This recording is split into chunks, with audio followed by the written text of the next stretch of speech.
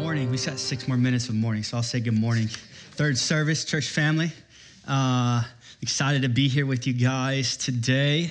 If you guys didn't know, I'm the youth pastor here. Pastor Ross, if you didn't get the memo, him and Miss Barb are celebrating their 36th wedding anniversary, so they're on their way back now. So he let me preach today, and so I'm excited to be with you guys. I'm going to pray, and then we'll get right into things here. So here we go. Heavenly Father, God, we do pray and ask that your Spirit would come and move amongst us, God, that you would give us eyes to see, Lord, ears to hear, God, and Lord, that we would just leave here changed, God, that we leave here different after hearing from your word, God. And pray this in Jesus' name. Amen. All right, so some of you guys know Pastor Bond goes all around the world doing missions trips and stuff, and I had the pleasure of going with him on a few of these missions trips. And every time we go anywhere, he introduces me by saying, if anyone could take this guy down, I'll give you $100. And so I come from a long line of wrestling. My dad was a wrestler. My grandfather was a wrestler, undefeated, at Hillsbury High School, actually, in the 60s, I believe. My brother's a wrestler. If I ever have a boy, I imagine he'll be a wrestler. I don't know for sure, but yeah, long line of wrestling families, and I kind of geek out on wrestling a little bit. This week, I was thinking of some of the most historic wrestling matches being involved in the sport that I could think of throughout being in the sport and through my knowledge and experience. And I listed a couple of them down. I'm going to share them with you guys. The first one I remember that sticks out in my mind is a guy named Anthony Robles. Wrestled for Arizona State. He wrestled Matt McDonough, who was my teammate, a returning 2-time national champion, and Anthony Robles beat him with one leg. Pretty historic Division I national wrestling champion. So for sure, a historic moment in wrestling right there.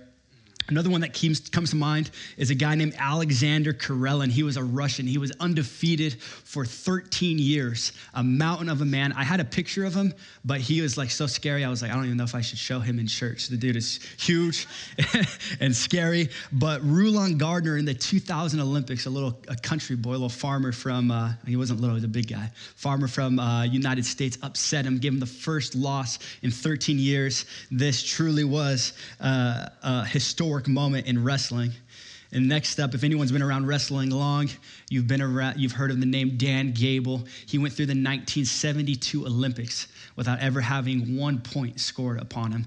He was actually my coach's coach. And 1972 was for sure a historic moment in wrestling history. You guys are going to like this one. Chris Taylor, they call him the Bear. He is the one, 400 pounds right there, flying through the air.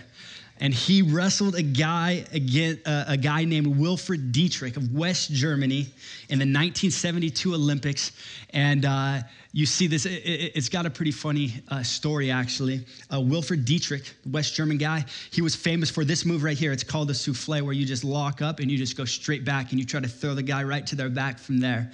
It's a risky move, but that was his bread and butter. That's how he did it. So the story goes, Chris Taylor, the 420-pound giant, obviously, this was back when there was no weight limits for wrestling. There's weight limits now for wrestling, but this guy was like twice his size. And the story goes, that's his famous move, the souffle. And so he saw Chris, and he acted like he was his friend. He went to go befriend him, and he was like, "Oh, the Bear!" And he goes to give him a hug, and he just wanted to see if he was able to lock his hands around his body because he was so big. And whenever he gave him a hug and tricked him, and he was able to lock his fingers, he's like, "I'm going for it." And he ended up throwing him and pinned the Bear, Chris Taylor. For sure, a historic moment in wrestling history. And last, you guys will get a kick out of this one, Martin Klein of Russia in the 1912 Olympics, the longest wrestling bout in Olympic history. 1912, this is a real picture where Marcus Klein defeated Alfred from Finland in 11 hours and 40 minutes. People say that they used to be a little bit tougher back in the day. It's true, because I get tired from wrestling a 6-minute match, and these guys wrestled for 11 hours and 40 minutes. Back when they had no time limits, they would just go until someone got pinned. Wow. Truly a historic moment in wrestling history.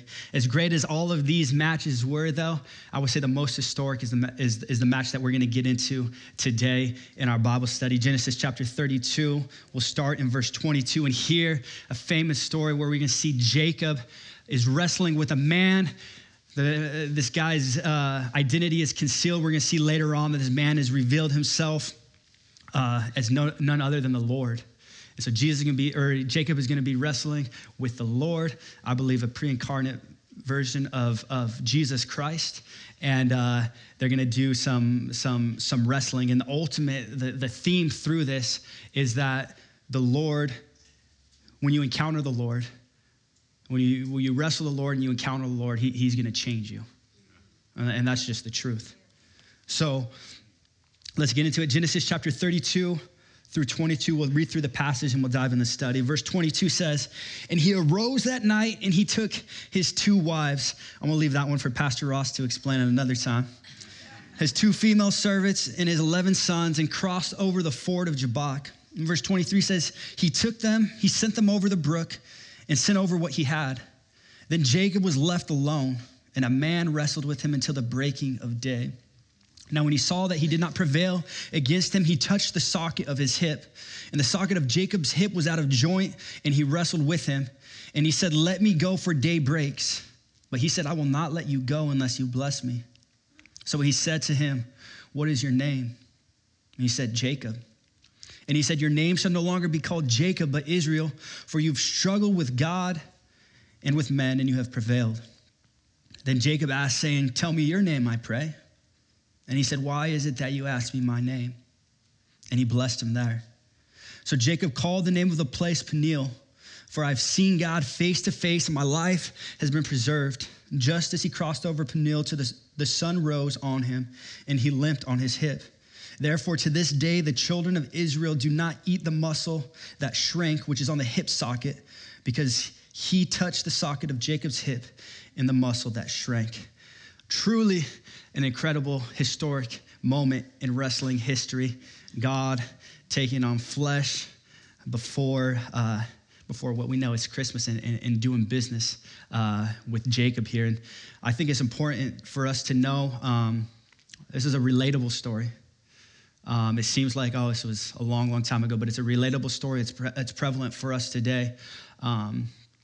For we all wrestle, right? Not every one of us have maybe stepped our toe on the line to do battle on a wrestling mat, or touched gloves in an arena to do battle. But every one of us has stepped our toe on the line in the wrestling match called life. Which is accurate, right? I'm not just, wrestling means to struggle, right? And life is a struggle. And therefore wrestling is a good picture of the struggle with life. And so all of us can relate to this wrestling match. I was always confused about this passage the whole time growing up. It was always my favorite Bible passage, but it was simply just because there was wrestling in it. I never really understood it. Actually, I was always very confused about what this meant, because in reading it, I had really a wrong understanding. Hopefully I'll be able to clear that up. Maybe you guys have the same thing, but I would read this and I would say, "Oh, this is strange, right? Like it's a man, and later it's revealed as God, and then they have a wrestling match when they're wrestling all night." And I was like, "That's pretty cool."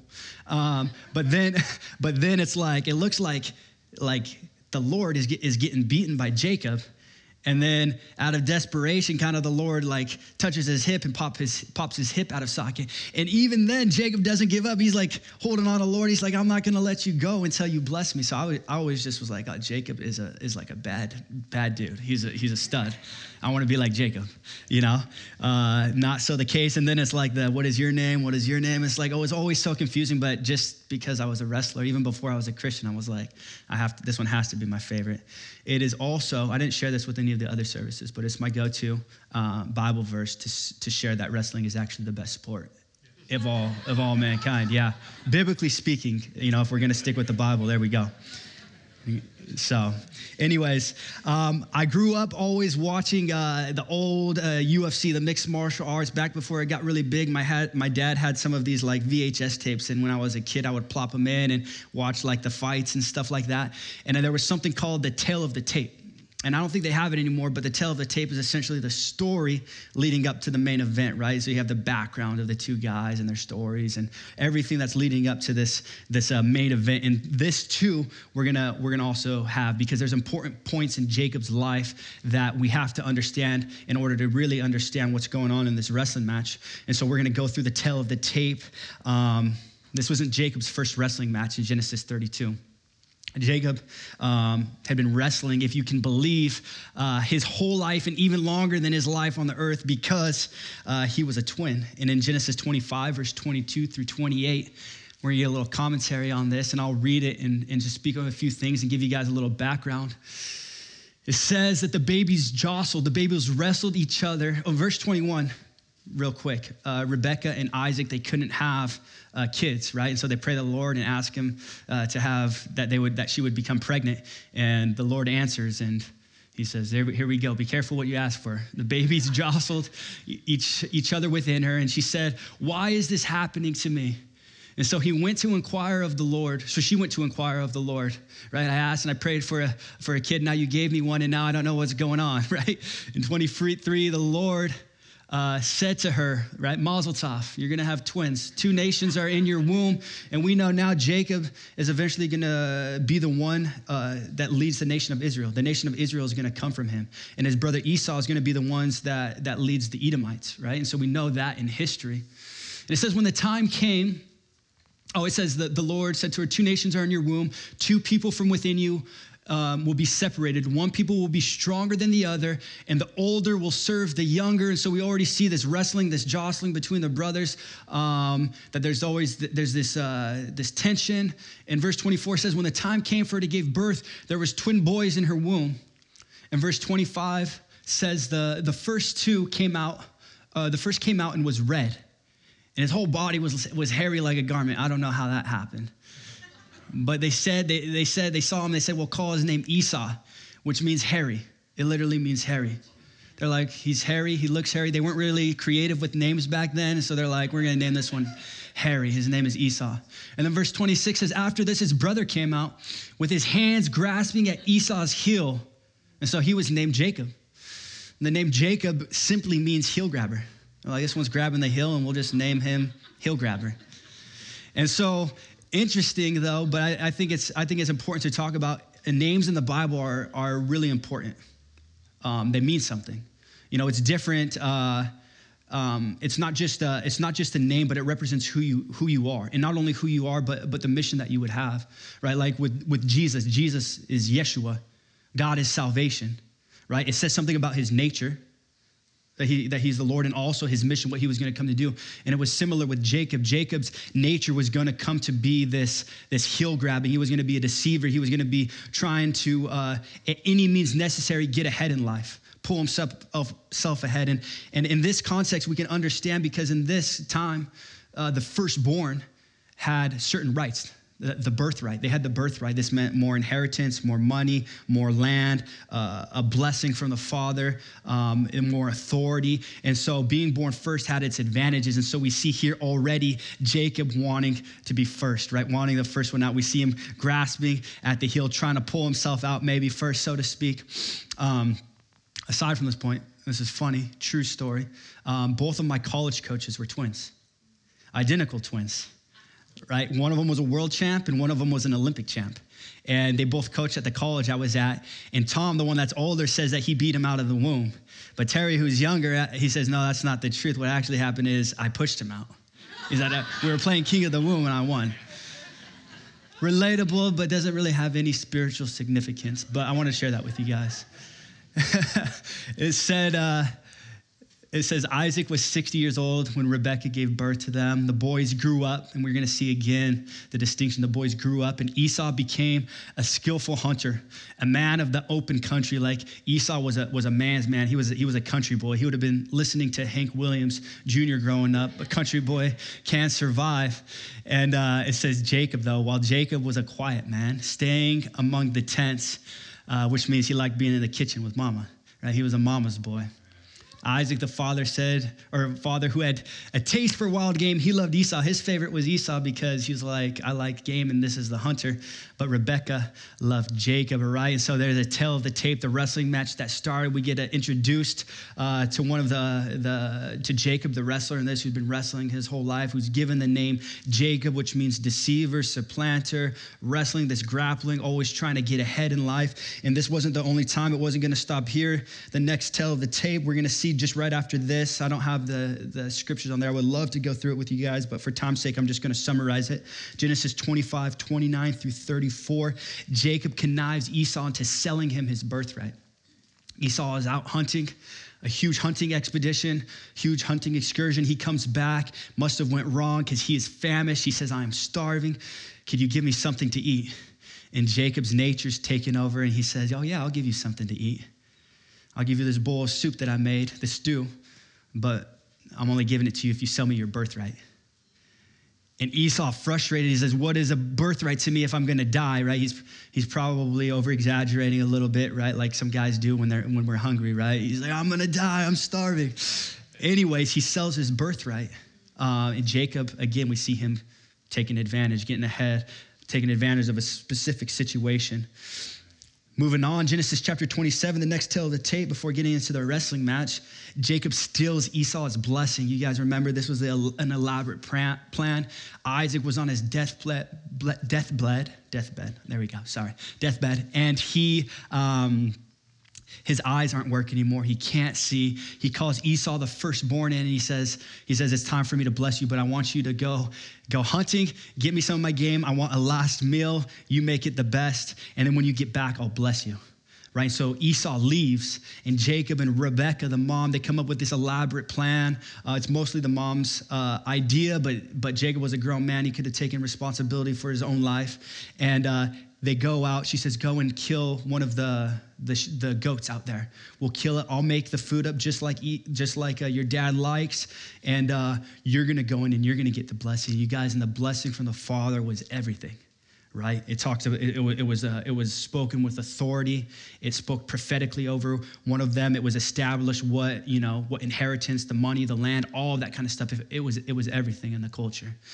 And so while Esau's gone, the conniving, Jacob's nature's coming back in, and he's gonna steal this blessing. And he goes in there, he puts on Esau's clothes, and he's like, my skin's all smooth and soft, right? And he'll know when he touches me to bless me. And the mom says, well, we'll get some animal skin. Esau must have been really hairy because they got some animal skin, right? And he goes in, and the father says, who are you, my son? And he says, I'm Esau. He lies to him. And then he tries to spiritualize it and says, how did you get the game so fast? And he was like, the Lord your God, gave me a blessing, right? And so he starts spiritualizing, this lie. And essentially, long story short, Jacob gets blessed by his father. Esau comes back, goes in to get the blessing. And the father's like, I already gave the blessing. I thought it was you, this confusion, the commotion. And we see here just this blow up. Esau gets mad, rightfully so, right? He gets angry. And he says, as soon as my dad passes away and I'm done grieving, it's going to be my life mission. I'm going to vow, I'm going to kill Jacob. I will kill my brother for doing these things to me. And so Rebekah, the mom, is like, hears about this, and she's like, you got to get out of town, son. Like, this is not going to be good for you if you stay, right? Like, Esau's a hunter. He's good with a gun, a man's man. Jacob, right, is like good with a spatula. She's like, it's not going to work out very well for you here. And so she was like, go to Uncle Laban's, and I'll come and get you. I'll call for you when your brother's anger kind of subsides and it's safe for you to come back. Right? And so that's where we're at essentially here. Jacob leaves 21 years. He becomes successful. He's wise. He's smart. He does well for himself. He gets a family. He becomes wealthy, has all of this, this herd, these flocks, all of these possessions. And it was time for him to go back home. God had met with him. He says, it's time to go back home. And God had made a promise to Jacob, rock bottom. He just got this blessing, acting like Esau, but had nothing to show for it. He had to leave. He had to flee. And on his way to visit, God meets him in Genesis in a dream. He meets him in a dream. in Genesis chapter 28, 13 through 15. And he kind of echoes these promises that he promised to his grandfather Abraham. And I'm going to pull up the verse because it's important, I think, for you guys to see it.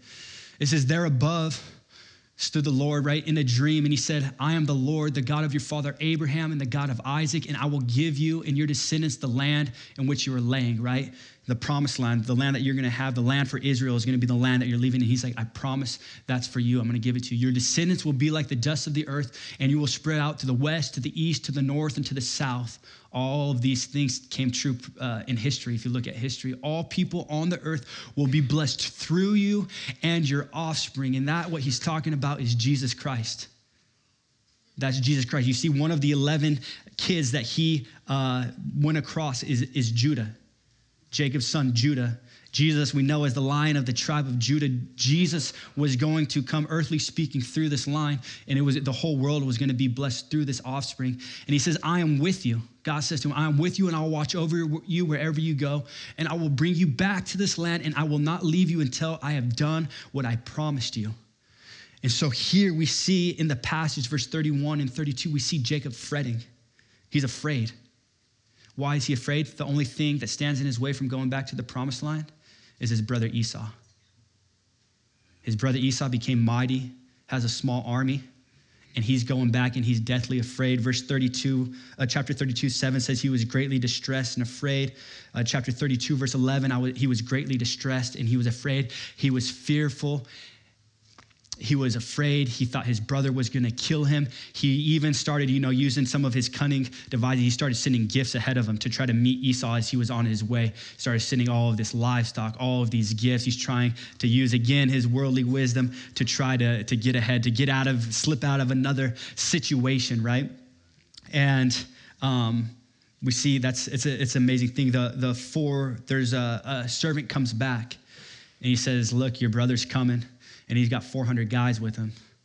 400 guys, and this isn't a welcome committee, it does not look like, right? He's coming to meet you, and this doesn't look good, so he sends more gifts.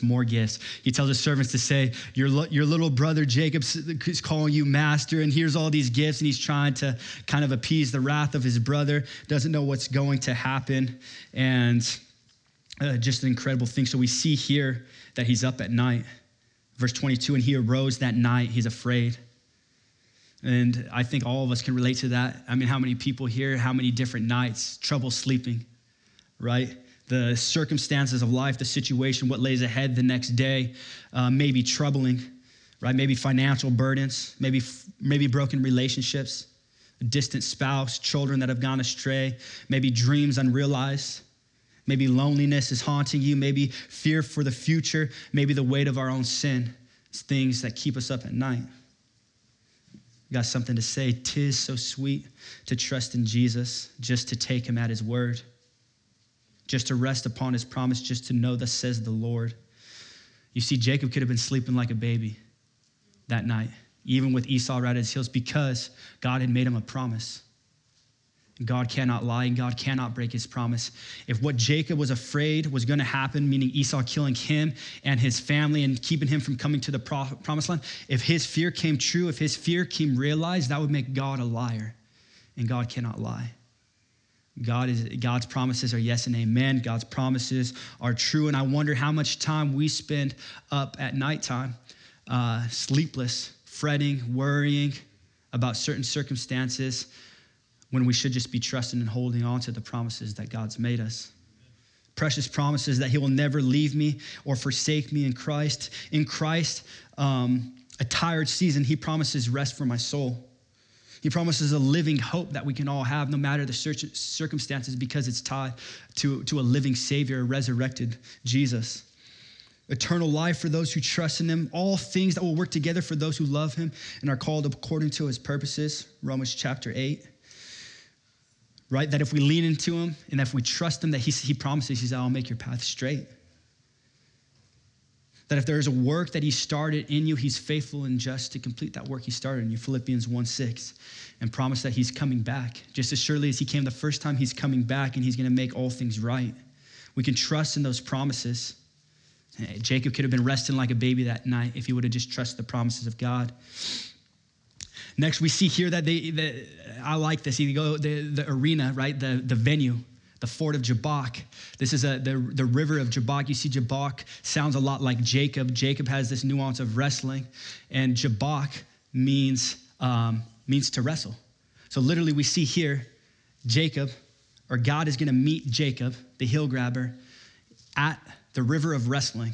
And he's going to do business with him there. He's going to do some reckoning with him there. He's going to change him here because he has something for him, a promise for him. And this river is right on the border of the promised land, the land that God had promised. And I think spiritually speaking, that's true of us. If we, in order to step into the promise, the land of rest, the promised land, so to speak, for us, sometimes there needs to be an internal wrestling, and all the time an internal wrestling where God has to wrestle with our sinful nature, where God has to wrestle us down and do business with us before we can enter that rest and that peace for our souls.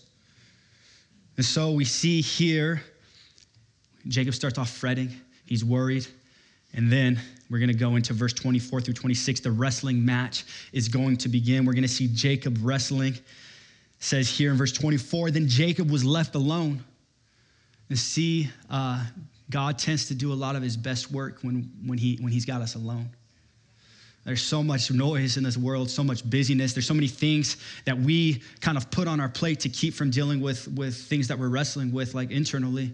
There's so many voices, social media, news, music, family, all of these things, even people that love you and care for you, right? And mean to comfort you. But sometimes it's just best to get alone with the Lord, right? And let him deal with you just one-on-one.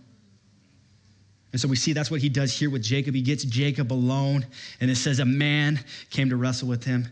I hope not to shatter any maybe nostalgic, memorable experiences, but this wrestling match was a little bit different. It's not WWE. What I'm trying to say is not real. I hate to break it to you guys.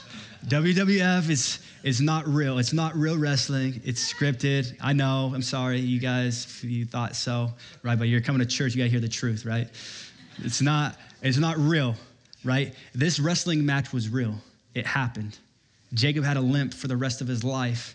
That was going to be a testimony to this. It wasn't some dream. It wasn't vision. It wasn't make-believe, right? This actually happened, right? And so this wrestling match is real. But at the same time, it's not the same kind of wrestling that we would see maybe in the Olympics where you have two guys that are kind of like tussling it out and going at it, right? This wrestling match that's taking place here is more kind of like when my dad used to come home from work, when I'd come to visit in the summer, and I want to wrestle with him.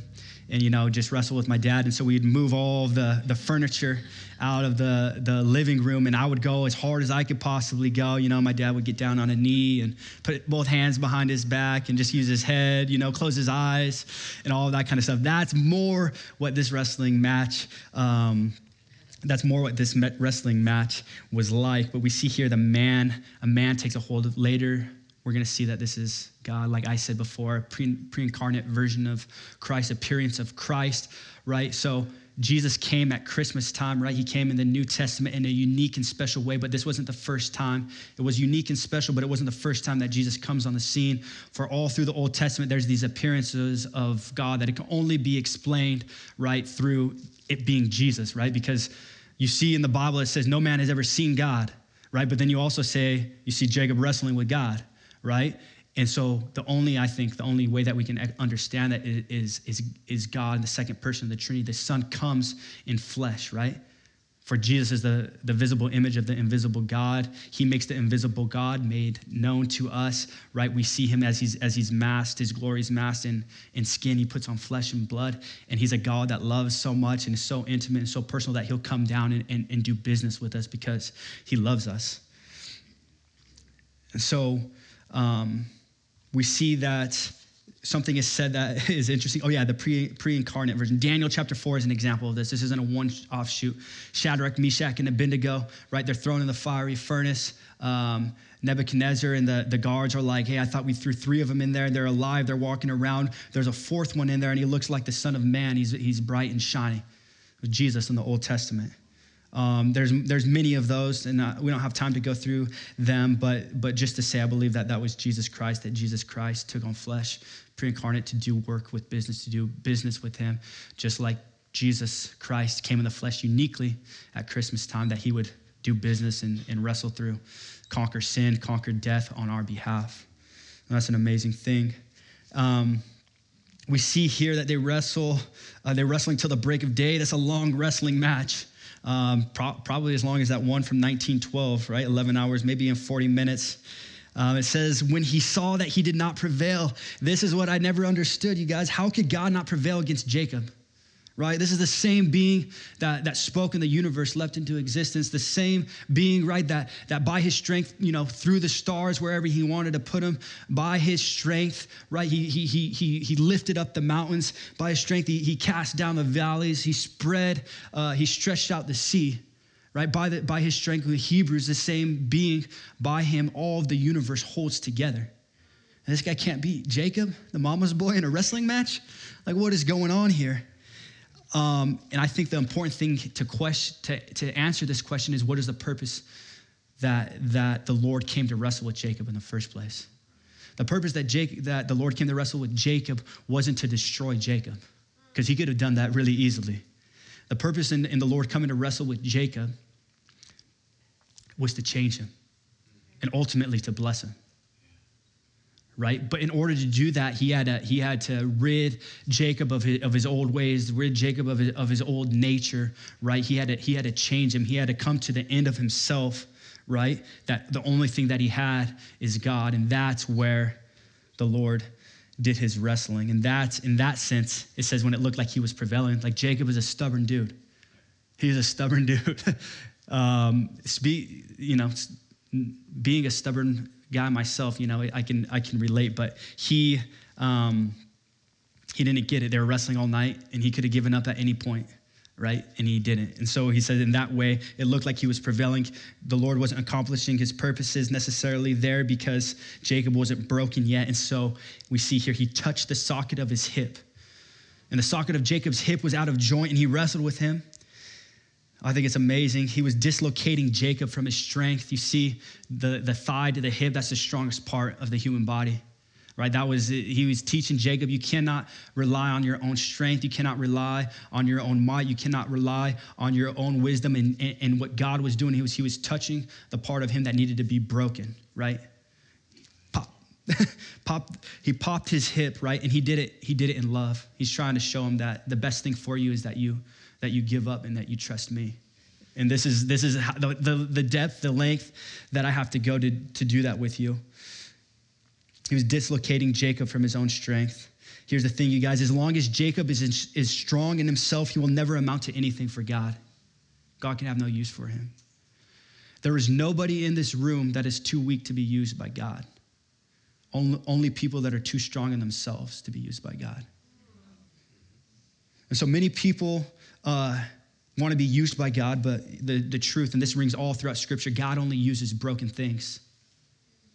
It is in brokenness that God's power and his glory shine through, right? We see this all throughout the Bible. You look at even Jesus coming, right? Unsuspectingly, Jesus comes, he's born, his dad's a carpenter, so to speak, on the earth. He's born in a manger. He's not even born inside. He grows up in Nazareth, a podunk town, right? It's like God always uses things that you would unsuspect. The 12 guys that he used, the 12 apostles, the disciples that literally transformed the whole world through the Holy Spirit working through him. 2,000 years ago, those guys were a bunch of knuckleheads. A bunch of ragtag fishermen and some like dirty tax collectors, and God changed them and used them to change the whole world. Jacob, this guy here, right? He's a swindler. He's a conniver. He's deceiving. He's only governed by himself. He only makes his own decisions. And God says, no, I'm going to use you to govern my people. You're going to be Israel. The nation of Israel is going to come from Jacob. And one of my favorite stories, Gideon, right? He's a fearful man in Judges chapter 6. The smallest of the 12 tribes, the smallest tribe, Manasseh, that's where he came from. And then it says, out of all of the clans, he's from the weakest clan. And all of the families in there, the weakest family. And out of everybody in my family, I'm the least of my family.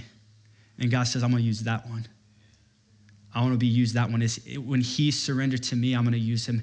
And he used him to destroy the Midianites. right? God uses broken things. Even the Apostle Paul said this so beautifully. Apostle Paul, you guys might be saying, oh, that guy was like, he was the real deal. He was, but God gave him a thorn in his flesh, that he wouldn't be reliant on his own strength, but he would be dependent on God, right? He was wrestling with the Lord. I beg you to take this thorn from me, this struggle, this weakness. But Jesus said to him, he says, my grace is sufficient for you, for my power is made perfect in weakness, and therefore I will boast all the more gladly about my weakness so that Christ's power may rest on me. There's nobody too weak to be used by the Lord, only people that are too strong in themselves. I think this passage says it pretty good. Psalm 147, 10 and 11 will be up on the screen. The psalmist, speaking of the Lord, he says he does not delight in the strength of the horse, right?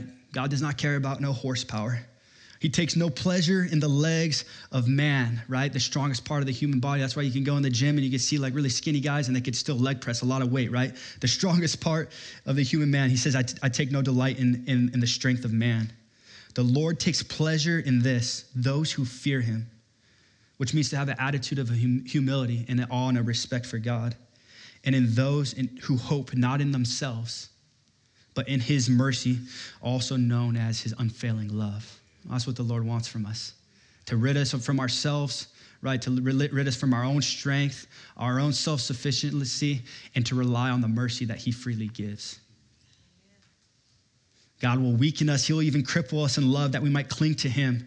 And that's exactly what's happening. He goes from wrestling. Now Jacob's clinging. He's clinging with his own life. I had a commentator said this: brokenness is never enjoyable, but it's necessary. Brokenness is a period of time, but it's not a final destination. You know, brokenness here on this earth is ultimately for the purpose in Christ, wholeness in this life and the next, right? Anyone who's ever come to the Lord has been broken by the Lord, and broken in a beautiful way. That way he may mold us and shape us into what he's calling us to be, right? To rid us of ourselves and to save us, right? Because God opposes the proud, but he gives grace to the humble. I like this. He says, its purpose is ultimately wholeness in Christ, right? And for the Christian, the best is always yet to come. If you get discouraged or you get fearful, if you wrestle with that, read the last two chapters of the Bible, chapter 21 and 22. It's super encouraging. No more curse, no more brokenness, right? When our eyes close in this life and it opens up into heaven, right? No more pain, no more sin, no more brokenness, no more anything of the curse, right? No more sorrow or pain. All things will be made right. And at the end, there's just a reminder like, hey, Jesus is coming back. He's coming quickly. Just as he came the first time, he's coming again. He's coming again to make all things right. And that's what we can trust in. Trust him at his word. Then 26, he says, and he said, let me go, for the day breaks. And I don't know for sure why he said this in verse 26. The Lord says this to Jacob, let me go, for the day breaks. I honestly think that he was testing him. Right? The Lord does this in time. He's like, have I broken you? Are you really clinging to me with everything I have? Why don't you let go and go back to your old ways? You know, see what happens, you know? I think it's a test. And he says this, I will not let you go unless you bless me. And I always read this. I always was confused. I always thought Jacob was beating the Lord, and the Lord, pulled the hip cheap shot a little bit. And then even then, Jacob was like, and I'm still not letting you go until you bless me, almost in like a sense of pride, right? But that's not the case, right? We don't get it here, but in Hosea chapter 12, verse 3 and 4, Hosea the prophet, inspired by the Holy Spirit, looking back on this account, gives us a little bit more insight as far as the attitude and what happened as Jacob was seeking the blessing. And he says this: in the womb, he grasped his brother's heel. Speaking of Jacob, as a man, he struggled, he wrestled with God. He struggled with the angel and he overcame him. And how did he overcome him? He wept and he begged for his favor. That doesn't sound to me like someone that won a wrestling match, right? I've never seen somebody, I've been through all, coached young kids all the way to old kids. I've very rarely seen somebody win a wrestling match with begging and weeping and crying, right? And saying that my life was just simply preserved and spared, right? No, there's more to the story. He says, I will not let you go until you bless me. Hosea gives that, this is what's going on there, you guys. He goes from wrestling just to clinging. He's broken. God stripped him from everything that he has in it of himself, anything that he could rely on, anything that he can keep, and he's clinging to the Lord. He says, I will not let you go. And it's with tears coming down out of his eyes as they're wrestling, as they're struggling. He's holding on to him, and it's out of deep, deep desperation. It's like, I have nowhere else to go. Where else would I go, Lord? If I do not hold on to you, if I'm not clinging to you, if you go away without giving me favor, if you go away without blessing me, I'm a dead man. I'm a dead man. I have no hope. And it's the same with us. It reminds me of, spiritually speaking, it reminds me of the old hymn, The Rock of Ages. It says, foul to the fountain, foul I fly to the earth. Wait 1 second. Old English is hard. It says, foul I to the fountain fly.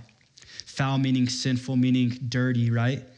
And it says, wash me, Savior, or I die, right? That's my only hope. Jesus is the only one that can cleanse us. Jesus is the only one that can save us. Jesus is the only one that can ultimately bless us and change us. That's an amazing thing and a truth that we need to hold on to. In the midst of life's struggles, in the midst of life's pain, we need to cling to God with a holy desperation and a holy dependence that's set apart to God and to him alone. And for those of you who are here today, like maybe God's initiated a grappling match with you. Maybe you're wrestling with certain things. My recommendation for you is to get pinned. This is the only wrestling match. The wrestling match with God is the only wrestling match where in getting pinned, you actually come out on top. You actually get your hand raised. I've gotten pinned a handful of times in my day, and every time I've ever gotten pinned, the ref always raised the other guy's hand, right? But in this match, in getting pinned by the Lord, it's the only match where you get pinned and you actually get your hand raised as well. That's an amazing thing. And so we're going to go on here. I'm going to speed through these last one, pick up the pace. Jacob's blessing 27 through 29. And he said to him, what is your name? Strange question, right? Coming from the Lord. What is your name? They've been wrestling all night, and now they're just introducing themselves at the end of it. What is your name? You guys, this was surely going to hit the conscience of Jacob. You see, the Lord knows all things. He wasn't asking Jacob's name because he needed to know it. He was asking Jacob's name for the answer was going to say something about Jacob, and he was speaking to Jacob. For the last time that Jacob sought a blessing and reached for a blessing, he heard this very same thing from his father. You guys, he goes in, right, with the fur, the dressed in Esau's clothes, and he goes up to his father, deceiving. And this father says, who are you? Who are you, my son? And he says, I'm Esau. He lies to him, right? He asks him again, who are you, my son? I'm Esau. Now God's asking him, he's seeking a blessing now, and God wants to give it to him, but he has to make sure that Jacob is honest with himself, that he's honest with his condition.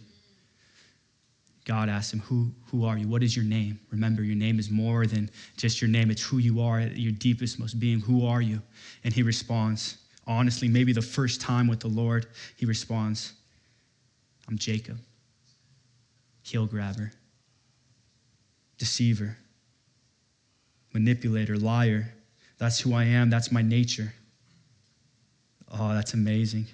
I ask you guys, Lord, we're asking you the same thing. What is your name?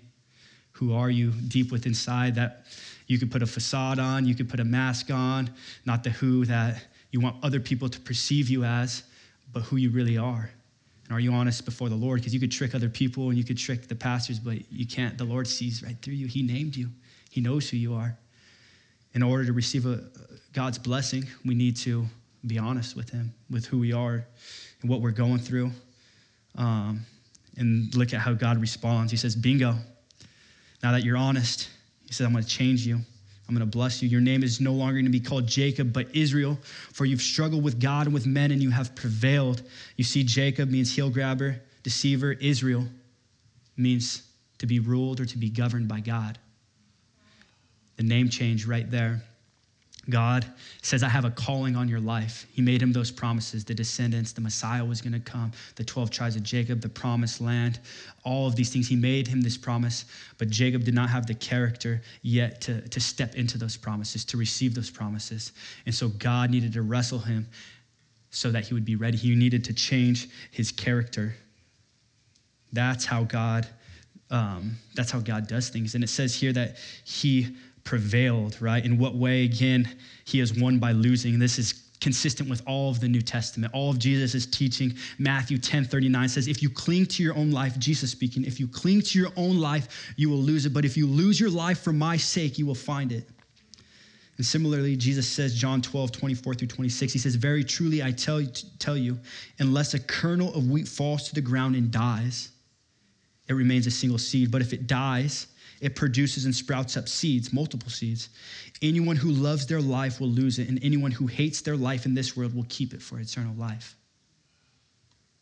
That's how we win, is by losing.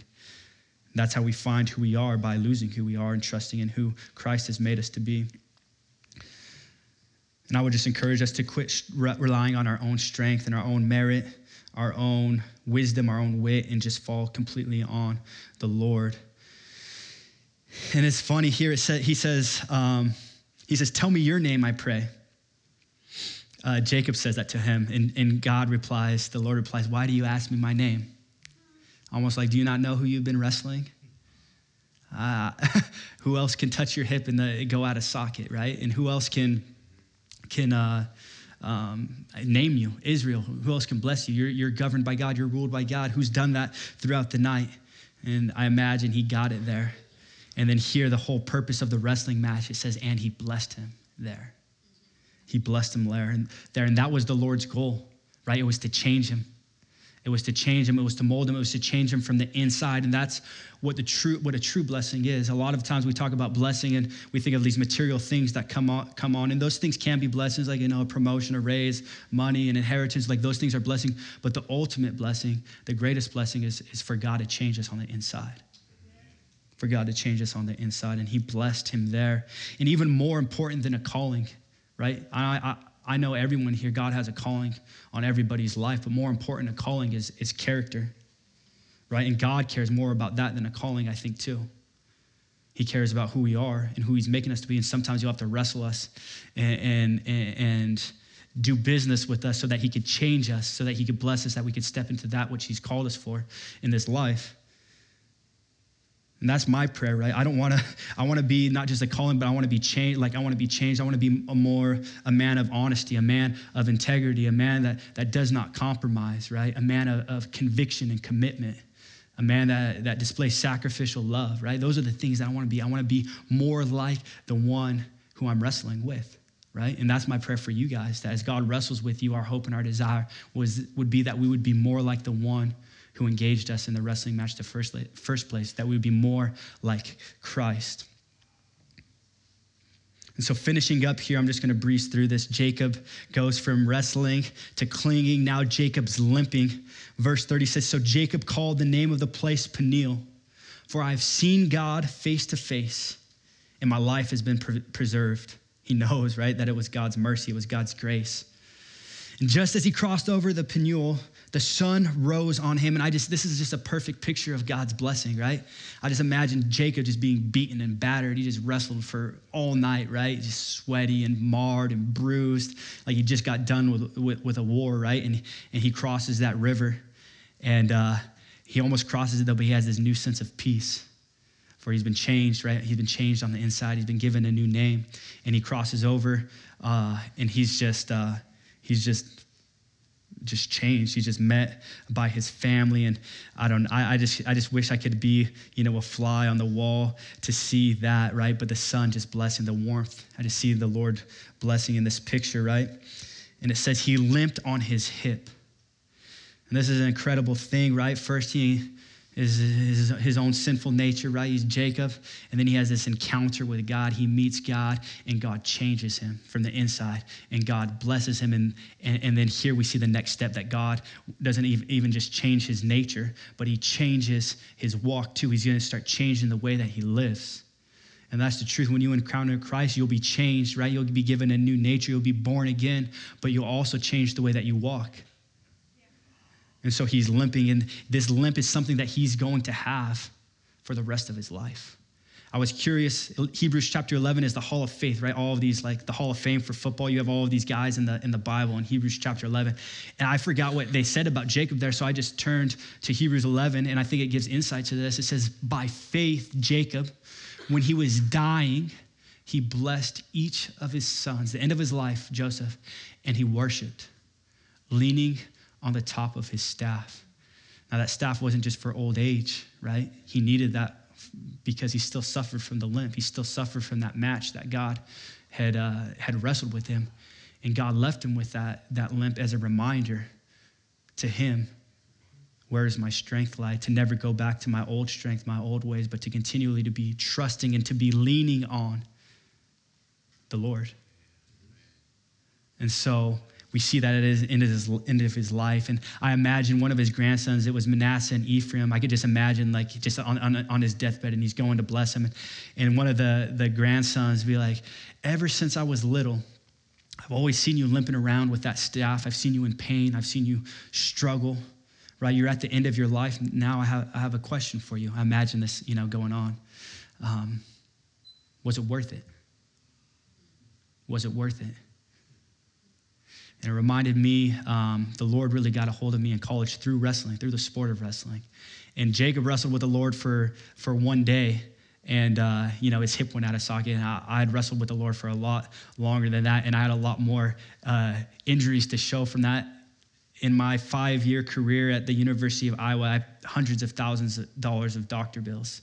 And the Lord needed to break me down so I could be dependent on him. And 2 broken ankles, 2 knee surgeries, fractured back, a concussion, torn bicep tendon, the list goes on. And the Lord had to break me there, and he got a hold of me there, and I was thankful for that. But as I was going farther into my career was closing down, and I remember I was just wrestling with things. I went into Terry's office, the younger one that kicked the brother out of the womb, right? I go into Terry's office, and I'm just weeping, I'm crying, because I had felt like I had put so much blood, so much sweat, so much tears, so much into my wrestling. And it was coming to a close, and I felt like I had nothing to show for it. No medals, no accolades, never even wrestled a varsity match. And I was broken. My body was beat up and hurt, and I was struggling. And I remember Terry says, so what? What if you would have went, what if you wouldn't have came here and you would have went to the University of Wyoming and say you would have been a national champion there? No, maybe even a 2-time national champion. Would you trade that? And I remember just maybe as Jacob would have felt here, I just had this peace in my heart, right? And this revelation, my eyes open, and I worshiped the Lord inside of my heart there. And I could easily say it was without a doubt, I wouldn't trade this for the world, because this is where the Lord wrestled me through wrestling, and he pinned me down, and he emptied me, and he broke me in a beautiful way. That way he can mold me, that he can save me, that he can mold me into the man that he's calling me to be. I wouldn't trade it for the world. And I imagine that's the same. That was the same with Joseph here. Closing up right here, you guys, I just want to read something. All of this, you guys, all of it points to Jesus, right? Jesus is the greater everything. Right? All these things in the Old Testament. He's the greater priest. He's the greater prophet. He's the greater and the truer priest, prophet, king. He's the greater sacrifice. He's the greater, has the greater blood to cover our sins. He's the greater Abraham. He's the greater Moses, and he's the greater Jacob. And this is where it all boils down to. I want to show us how Jesus is the true and the better Jacob. There was one who had came not to supplant or to take advantage of people, but to come lowly and humble and to give his life for people. That's our Jesus. There was one that would be a descendant from Jacob, come from the same line as Jacob, who would have his own midnight wrestling match with the Father the night before his crucifixion in the Garden of Gethsemane. Jesus wrestling with the Lord, sweating drops of blood in agony. He says, Father, wrestling with them, Father, if it's your will, take this cup from me, take this pain, take this suffering, take what I'm about to experience, take it away from me. He said, nevertheless, not my will, but yours be done. Jacob took a blow to the hip from the hand of God. Jesus Christ too took a blow. He was hung by the Romans on the cross, right? And not only that, but all of the wrath of God for the sins of mankind were placed on Jesus Christ in that moment. All of the horrible things and evil things that we've ever done, we can be pardoned for because that punishment which is deserving was placed on Jesus Christ, and he absorbed all of that punishment, and he went through all of that agony physically and spiritually on our behalf. He took the blow that we deserve. Jacob's hip was out of joint, we see. Psalm 22, a prophecy of Christ, says that on the cross, all of Jesus' joints were going to be out of place. All of his bones were going to be out of place. Isaiah 53, another prophecy, says he's wounded for our transgressions and he's crushed for our iniquities. The punishment that brought us peace was on him, and by his wounds we are healed. His bones and his joints were separated on the cross, and it allowed us to be popped back into place with God. Jacob walked with a limp for the rest of his life, which tells a story of how God broke him beautifully and how he blessed him. And Jesus Christ, too, has marks that tell a story, right?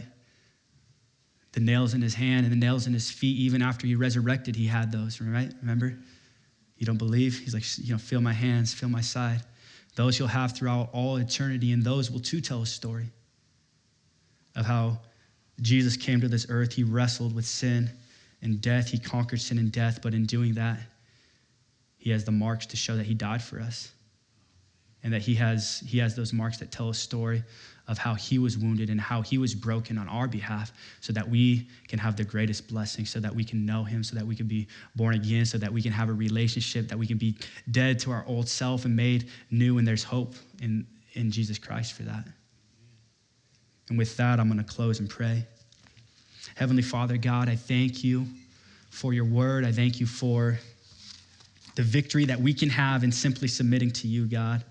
And so, Lord, I do just pray anyone here, Lord, just if your spirit is tugging on their heart, Lord, that they would stop fighting with you, God, that they would stop wrestling with you, Lord, that they would have victory, God, in getting pinned by you, God, and submitting to you and giving their life over to you, God. Because ultimately there, God, is where our hands raised in victory. We may not all have victory on this earth in the way that the world says, but we in you, Christ, can have our hand raised throughout all of eternity because of what you've done for us, God, because we aren't great wrestlers, Lord, but you are the great wrestler who wrestles us down and teaches us and molds us and changes us and loves us and saves us. Thank you for beautifully breaking us, God. In Jesus' name, amen. You've been listening to the Rocks Podcast. Our regular services are held on Sunday mornings at 8, 9:30, and 11:30 a.m. in Santa Rosa, California. If you'd like to learn more, please visit our website at cctherock.org.